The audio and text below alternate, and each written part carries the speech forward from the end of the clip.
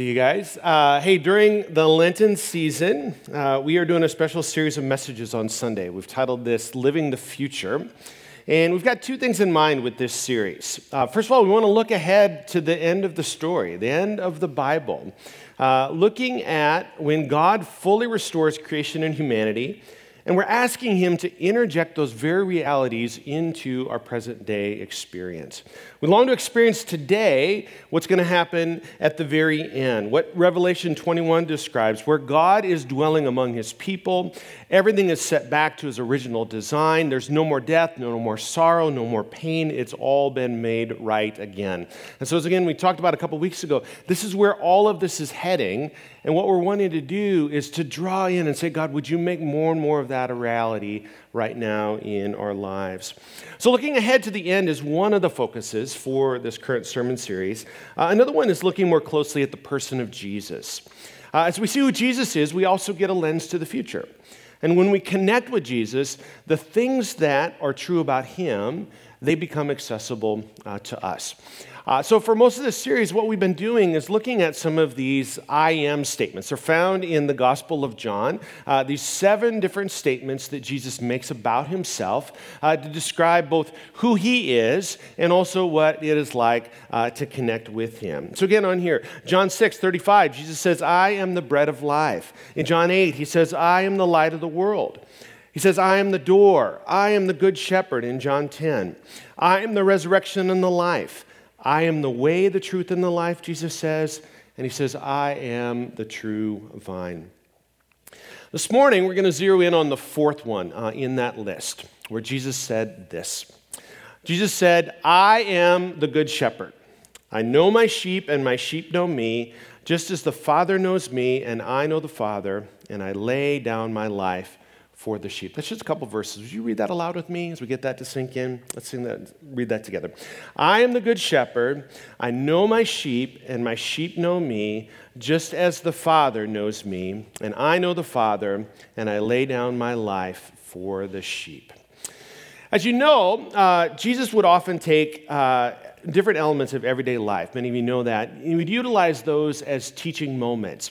In this case, in John 10, he's taking what Middle Eastern listeners of his day would have been very familiar with, this talk about sheep and shepherds. For hundreds of years, these were super central to their culture. Not only that, Jesus was drawing upon these key pieces of Old Testament literature, where God was repeatedly described as the shepherd of his people. So again, this is something else that the people of Jesus' day, these original listeners, would have picked up on, and they likely would have been challenged by. Because what here's Jesus was doing, he wasn't just talking about this distant God being this theoretical shepherd. He was saying, I am that shepherd right in front of you. He's saying, I am the fulfillment of what you've been waiting for. I am the good shepherd that embodies all that you hope for. So this morning, here's what we're going to do. We're going to touch on a few items from these 2 verses in John 10, unpacking what Jesus says about being our good shepherd. And then we're going to switch gears a little bit, and we're going to actually spend some time in Psalm 23. Now, this famous passage that describes God as our shepherd. And as we prepare to do that, let me pray as we begin. God, we just come to you. Thank you that we can come as we are. And Lord, we just say this simple prayer that we want to do more today than just know things about you. We want to actually experience them in our lives. And so specifically today, like God, we don't want to simply be convinced or reminded intellectually that you're our good shepherd. God, we want to experience it. God, we just need that in our individual lives. God, we need that as a church in this season. And so, Lord, we just ask you, would you come? Would you come even right now? God, be our good shepherd and lead us in this moment, we pray. In Jesus' name, amen. Okay, again, here's how we're going to go at this. So John 10 is going to give some really good background and context to this idea of Jesus being our good shepherd. And then as we walk through Psalm 23, we're going to get super practical, okay? And we're going to look at what can we actually receive. If Jesus is our good shepherd, what can we experience? What can we receive in relating to him? So first in John 10:14, Jesus says this, I am the good shepherd. I'm the good shepherd. It's important to not over-sentimentalize this image. We might think of a kindly old man holding cuddly lambs. Now, there may be some elements of that in the work of a shepherd, but it goes so much beyond that.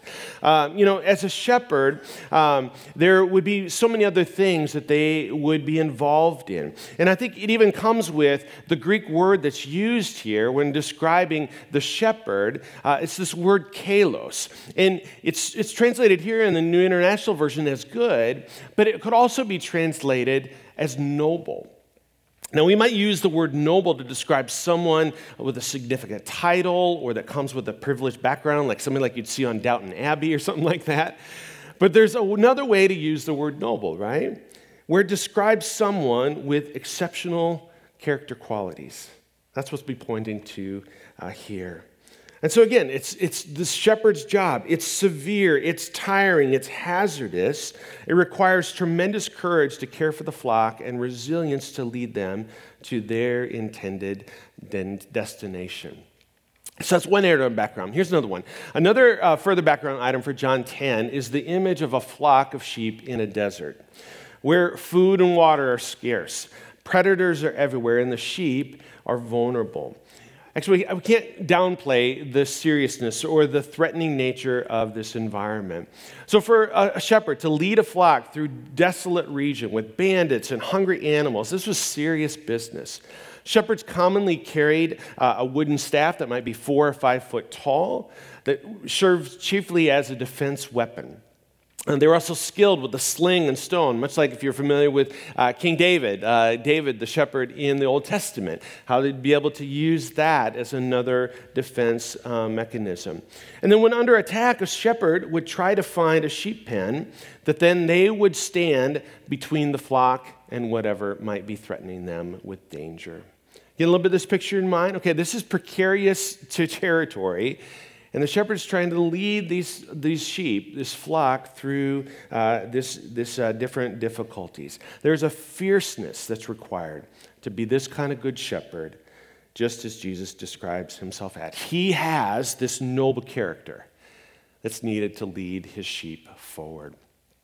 Here's the next thing. John 10 also points to this promise, that Jesus knows his sheep and his sheep know him.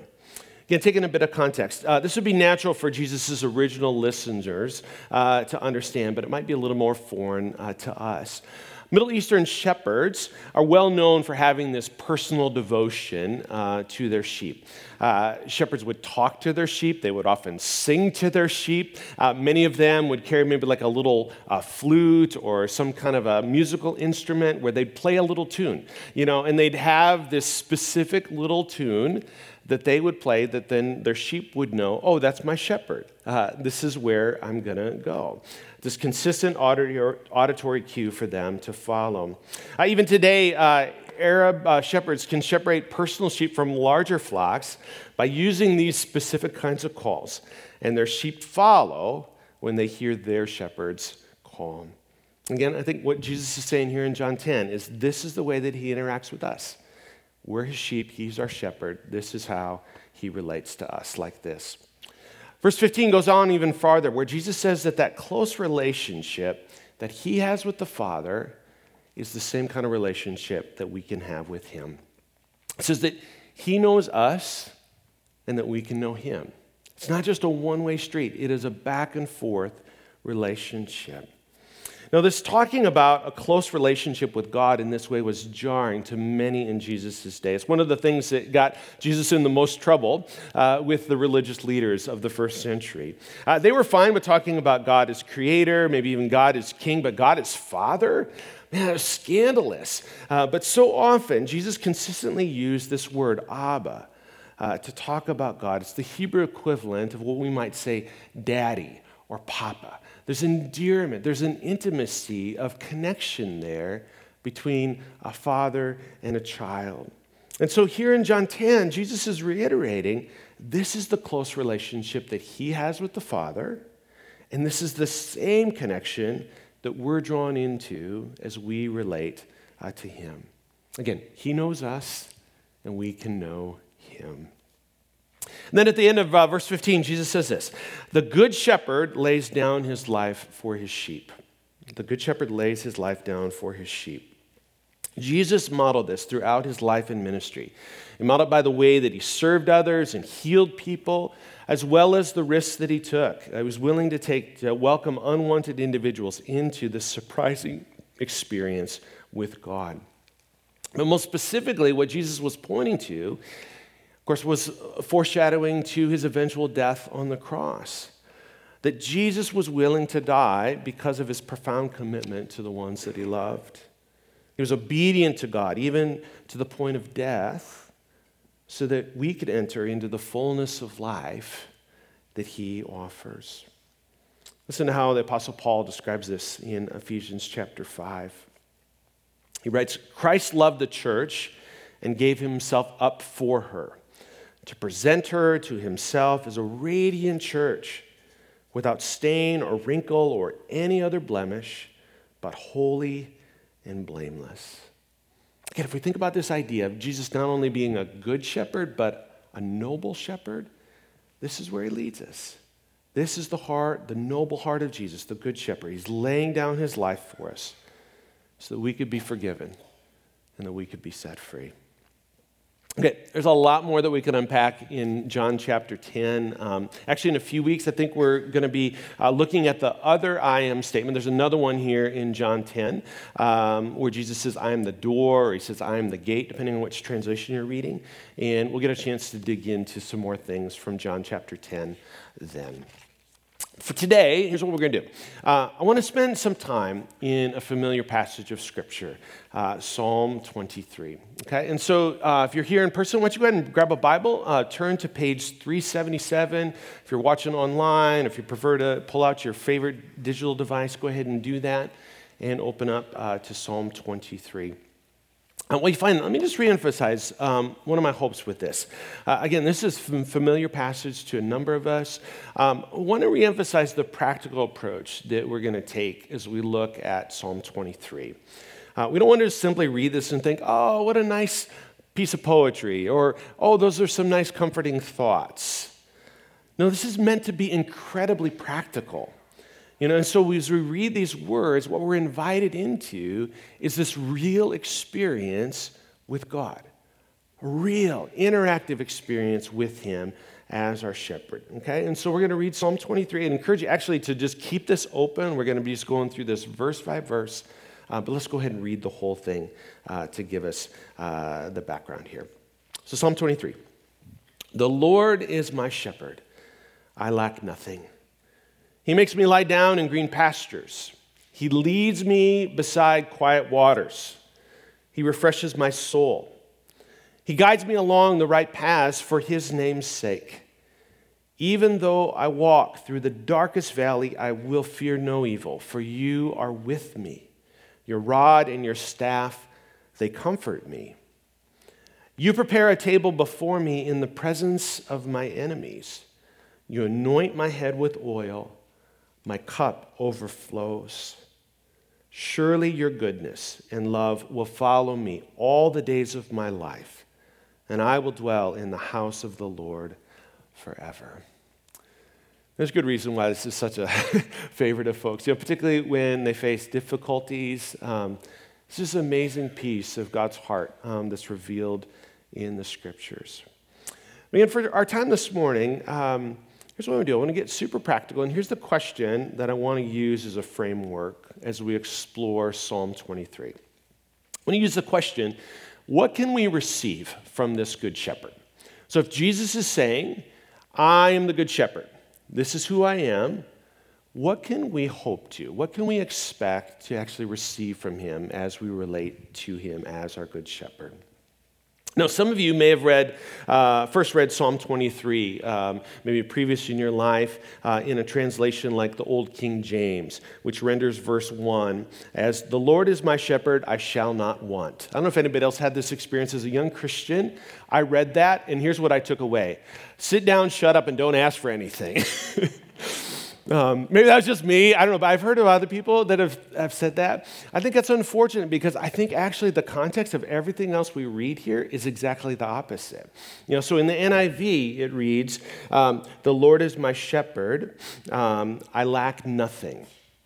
I even like in the New Living Translation, the way it renders it even better, where it says, "The Lord is my shepherd, I have all that I need." There's like this sense of because God is leading. God is shepherding his people. God is shepherding you and I can be content. I'm being taken care of. I'm well cared for because God is moving forward. And so along those lines, as we continue to work through Psalm 23, you might ask yourself, what is it that I need? Maybe even today. What is it that I need that the Good Shepherd has promised to provide? Okay, it's helpful to remember that the Psalms are poetry, and as poetic literature, one element that appears is this use of parallelism. That's a hard word to say. And we actually see this in verses 2 and 3. The first lines in verses 2 and 3 go together, and then the second lines also echo one another. Okay, and so again, here's what we read in verses 2 and 3. It says, "He makes me lie down in green pastures. He leads me beside quiet waters. He refreshes my soul. He guides me along the right paths for his name's sake." Okay, so here's the first thing. Back to our question, what can we receive from the Good Shepherd? First, he provides rest and renewal. The Good Shepherd provides rest and renewal to us. He makes me lie down in green pastures. He restores my soul. And lying down in green pastures is a symbol for rest. But those places of rest don't come easily. Remember the background of these passages, the image of that, of a shepherd leading their sheep through a desert into a place of security.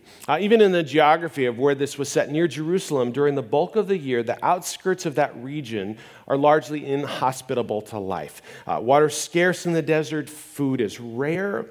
So it takes a skilled shepherd to guide their sheep to the sustenance they need day by day. So that's one part of the year, but in other months, there's actually where the rains come. And then suddenly portions of the desert will bloom with surprising number of plants.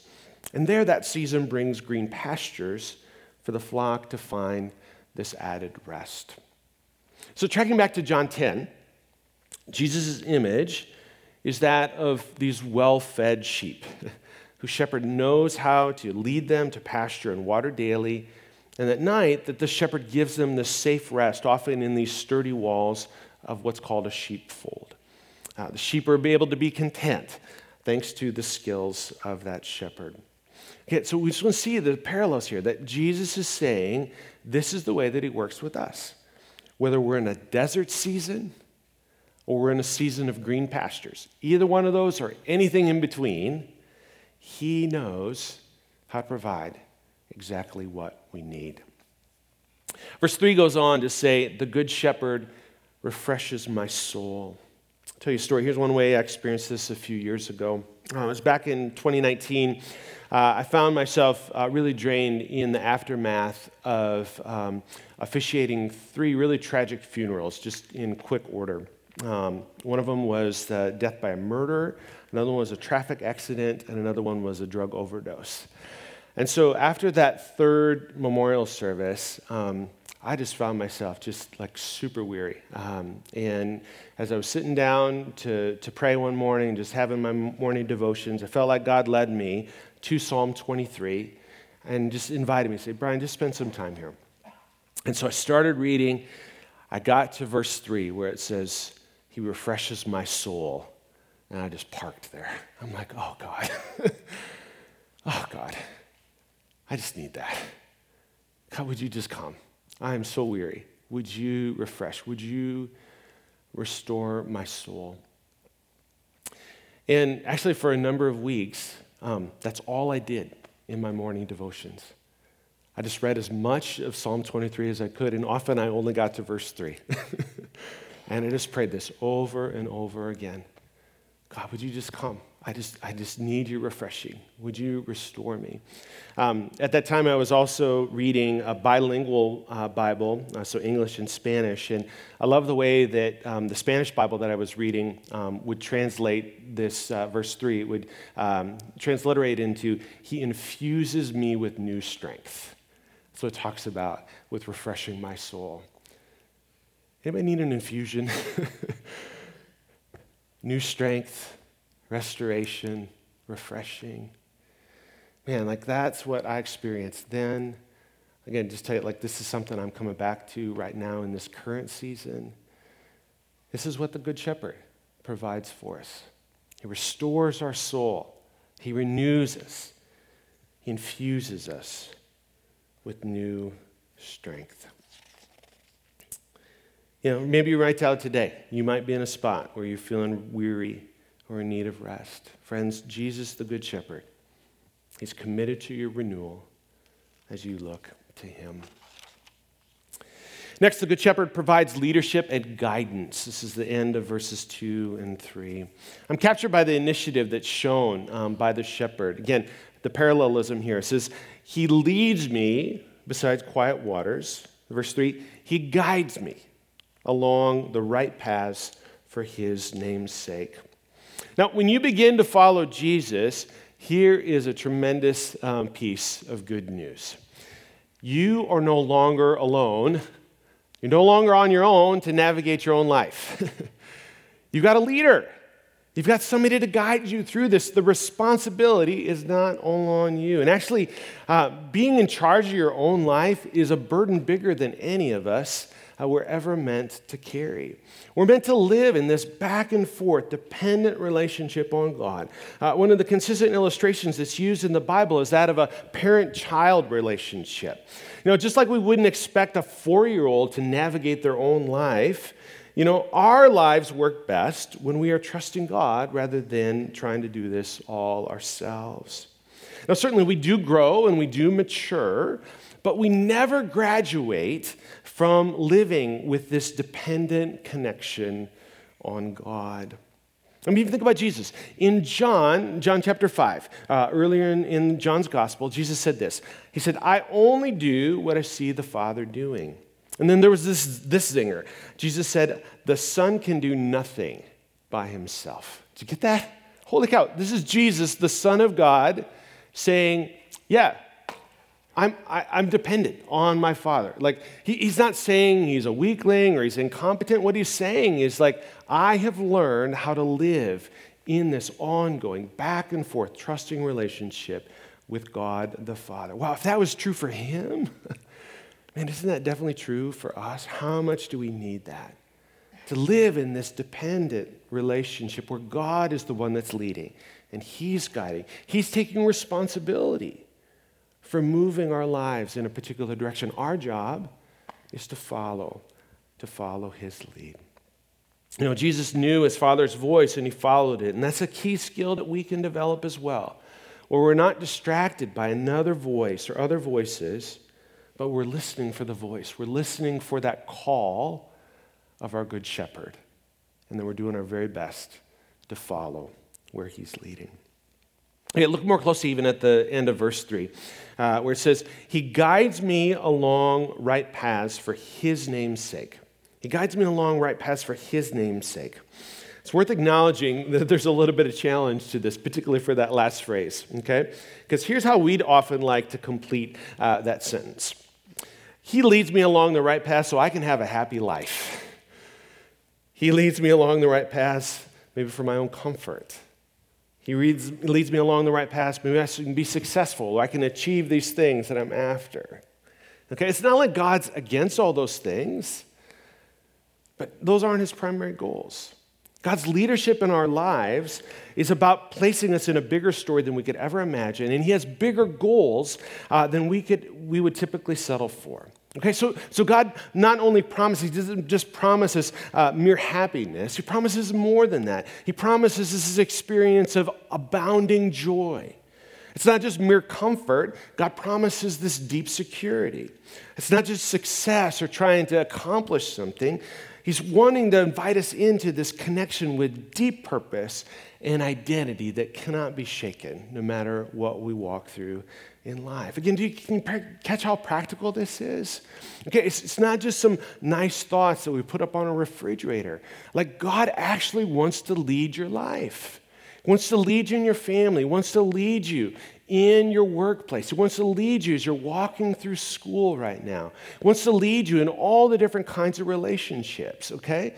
And so as we go back and forth, living in this dependent relationship, God can call. God can lead us in every single one of those. Now, we may not get a direct answer on every single issue, but friends, this is what he invites us into. That we're not meant to do life on our own. We're meant to do it in a connection with him. And so right now, where are you in need of God's leadership? Where do you need some of God's guidance in your life? You could take the courage today even to just lean further in and say, God, I need this. I want this. Thank you that you provide this kind of leadership in my life. That's a place that Jesus can meet you. Okay, next. The Good Shepherd can also provide reassurance and protection. We read this in verse 4, that even though I walk through the darkest valley, I fear no evil, for you are with me. Your rod and your staff, they comfort me. Let's touch on protection first. Verse 4 references walking through the darkest valley. As I was working on my notes this week, I actually started to think about a scene from The Lord of the Rings. We've got some Lord of the Rings fans out there? Okay, great deal. Okay, near the climax of the first film, Gandalf is leading the group through the mines of Moria when suddenly they are attacked by a fiery Balrog. I think that's the right way to say that, this demon of the ancient world. Some of you remember this scene. And it's there that Gandalf stands on this bridge with a staff in his hand, and he shouts out at this demon, "You shall not pass." Remember that? It's an amazing scene, not only in the movie, but Tolkien, the writer of this, he was a believer. It's amazing symbolism of this messianic moment where Gandalf is represented as this shepherd leading this group and standing between them and the danger that was threatening them and saying, the only way that you're going to get to these guys is to go through me. You cannot go. Do you hear that fierceness? Do you see that? Friends, this is the way that Jesus is our good shepherd. He stands between us and the threats that come to us. And he says, you shall not pass. He says, I'm going to be right in the middle of this. I'm going to be your protector. I'm going to be your guard. I'm going to be your shield. Now, that doesn't mean that nothing, that it's going to protect us from every wrong thing that would ever happen. No, like we live in a broken and a fallen world, but we have someone that is there to guard us and protect us and to be a shield in so many ways. That is our good shepherd. As I watched that clip again, I got emotional. Just looking at the way that Gandalf stood between the enemy and the people he was leading so that the members of the fellowship could go free. Maybe you want to take a couple moments this week to watch that clip, or maybe just watch all 10 hours of all the Lord of the Rings movies, if you've got some extra time. Okay, so the Good Shepherd provides protection from outside dangers, but he also protects the sheep from hurting themselves, gently guiding them. Sometimes maybe even using the staff to make sure that they're not falling off some cliff. Parents, think about this. You know what this is like with your kids, right? Certainly there's dangers that we need to protect our kids from that are from the outside, but oftentimes what we're trying to do is just protect our kids from themselves, where they're just getting themselves into their own trouble. Thank God that he has that same commitment to us as his children. Okay, there's also a deep sense of reassurance that we can receive from God. Friends, the antidote to fear is not the absence of doubt. It's also not being able to anticipate every danger ahead. The antidote to fear is God's presence and his love. That's what helps us to face fear head on. Think about what Psalm 23 says. Even though I walk through the darkest valley, I will fear no evil. Why? For you're with me. That's where our hope is. It's not about our strength meeting the challenges that are in front of us. It's the fact that the God of the universe has promised to be right next to us in the middle of whatever we're going through. And just in a short story, this has been a sustaining word for me right in this current season, even that we're walking through as a church. About a month ago, as the challenges that we're facing really hit full force, one of my prayer times, I sense God speaking this word to me, saying, Brian, no matter what you face, I'm going to be right next to you. And that wasn't just like, oh, this is a nice word. Like, that was an spiritual reality for me right in that moment. I'm like, oh, God, I can grasp onto this. God, this can give me hope, because there's no way that I can anticipate every single thing that I might even face in a day, let alone weeks and months. But if I can hold on, God, to the fact that you've promised that no matter what I face, that you're right here with me, then I can go at that. Friends, the exact same thing is true for you. No matter what you face, God says, I'll be with you. I'm with you. And that may not mean that everything goes the way that we'd like, but that we have God's presence in whatever we may face. Now again, what fears might you be facing right now?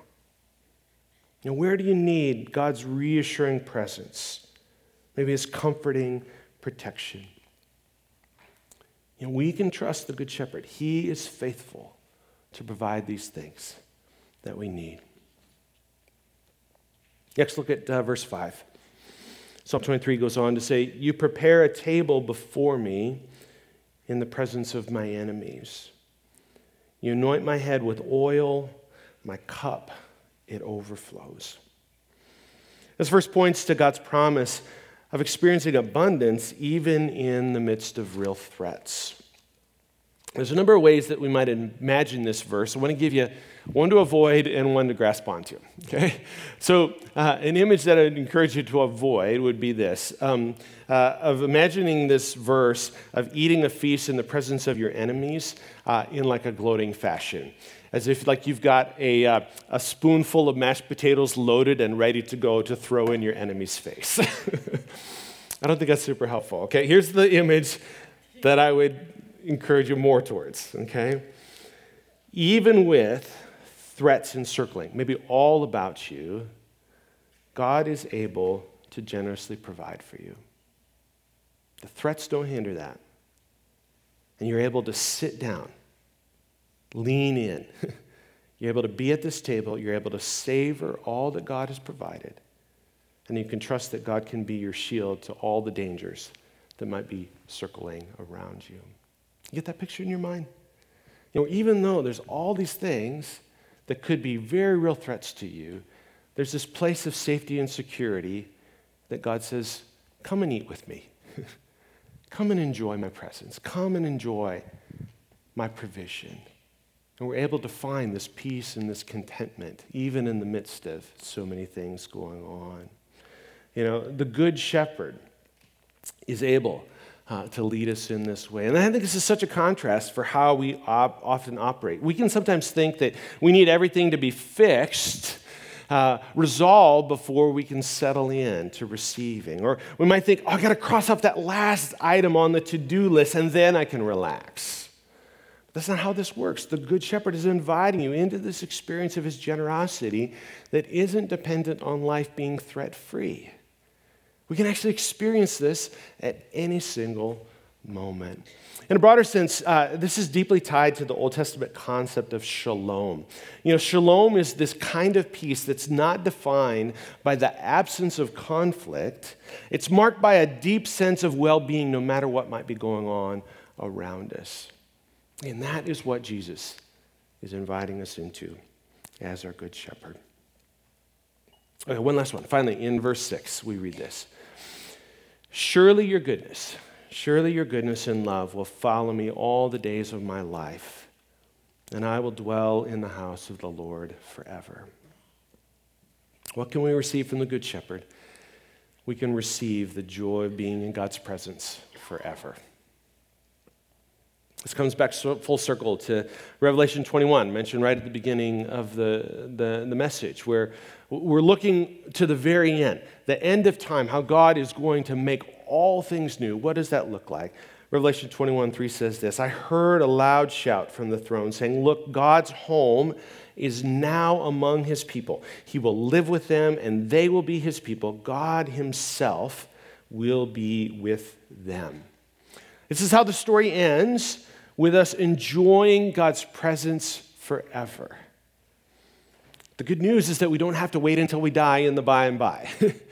That presence is available to us right now by the person and the presence of the Holy Spirit. The Spirit is God's personal deposit in our lives. The Spirit's presence is evidence that we've been adopted as sons and daughters of God. And that presence reminds us that no matter what we face, we will never, ever, ever be alone. God is with us. God is on his throne. He is dwelling among us, and we can be his people. And he is pursuing us with his goodness. He's even tracking us down. I love how another one of the translations says, it's like, you, Lord, you are pursuing. Surely your goodness will pursue me all the days of my life. He's inviting us to follow his lead into the fullest life that we could ever imagine. Friends, this is the heart of the Good Shepherd. This is his intentions towards us. This is what he is making available to us. And so as we finish up here, here's a practical way that we can lean into this morning. By simply acknowledging where we need that. Where do we need what the Good Shepherd so freely provides? What do we need that Jesus has made available to us? And we even just take a look at that list there.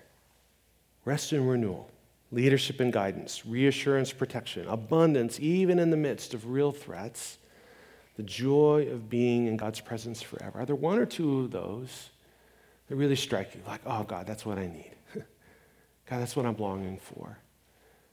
This morning, could you just latch on to that and just say, God, I believe that this is what you want to do. And would you just do that more and more in my life, even right now, today? So prepare to go in ministry time. I want to read the final verse of what I read during communion, because I think this is such a great extension of this invitation, where we can bring these real needs before God and trust that he will meet us. And this is Hebrews 4 verse 16. Let us come boldly to the throne of our gracious God, for there we will receive his mercy, and we will find grace to help us when we need it the most. Would you stand with me? Let's go ahead and turn to God in this moment. God, we want to just take this moment to come with boldness. You are a gracious God. Jesus, we want to believe that you are a good, a noble shepherd that's able to lead us into the very best life possible. And so, Spirit, would you just come right now and help us to even just recognize what you're stirring up in each one of our hearts today. God, we don't want to do life on our own. We just need you. And God, we're grateful that even these practical things that we might recognize our need for, that we can come with confidence, with boldness before you and just say, oh, God, would you bring this help that we need when we need it most? Yeah, just come, Lord.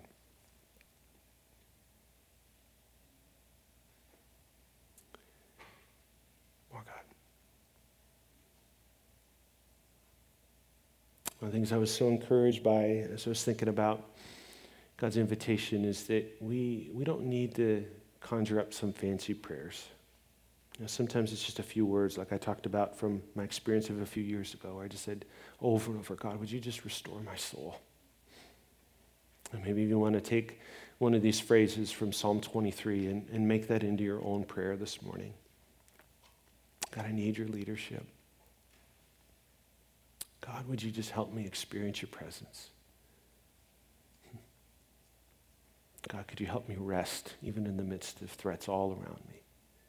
Whatever that might be for you. Yeah, just come, Lord. From our ministry team, why don't you start to make your way up here. We just want to transition into some more worship.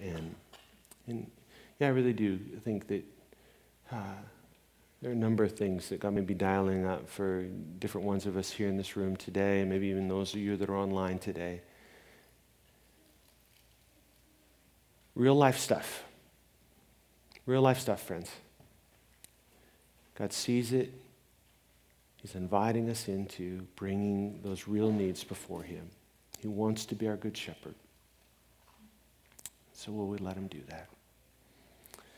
So for you in person, just encourage you as we go back into worship, we've got our prayer ministry team up here that would be available to just come alongside as you bring these very real things before Jesus. Could be things that we've already mentioned. Could be something totally different.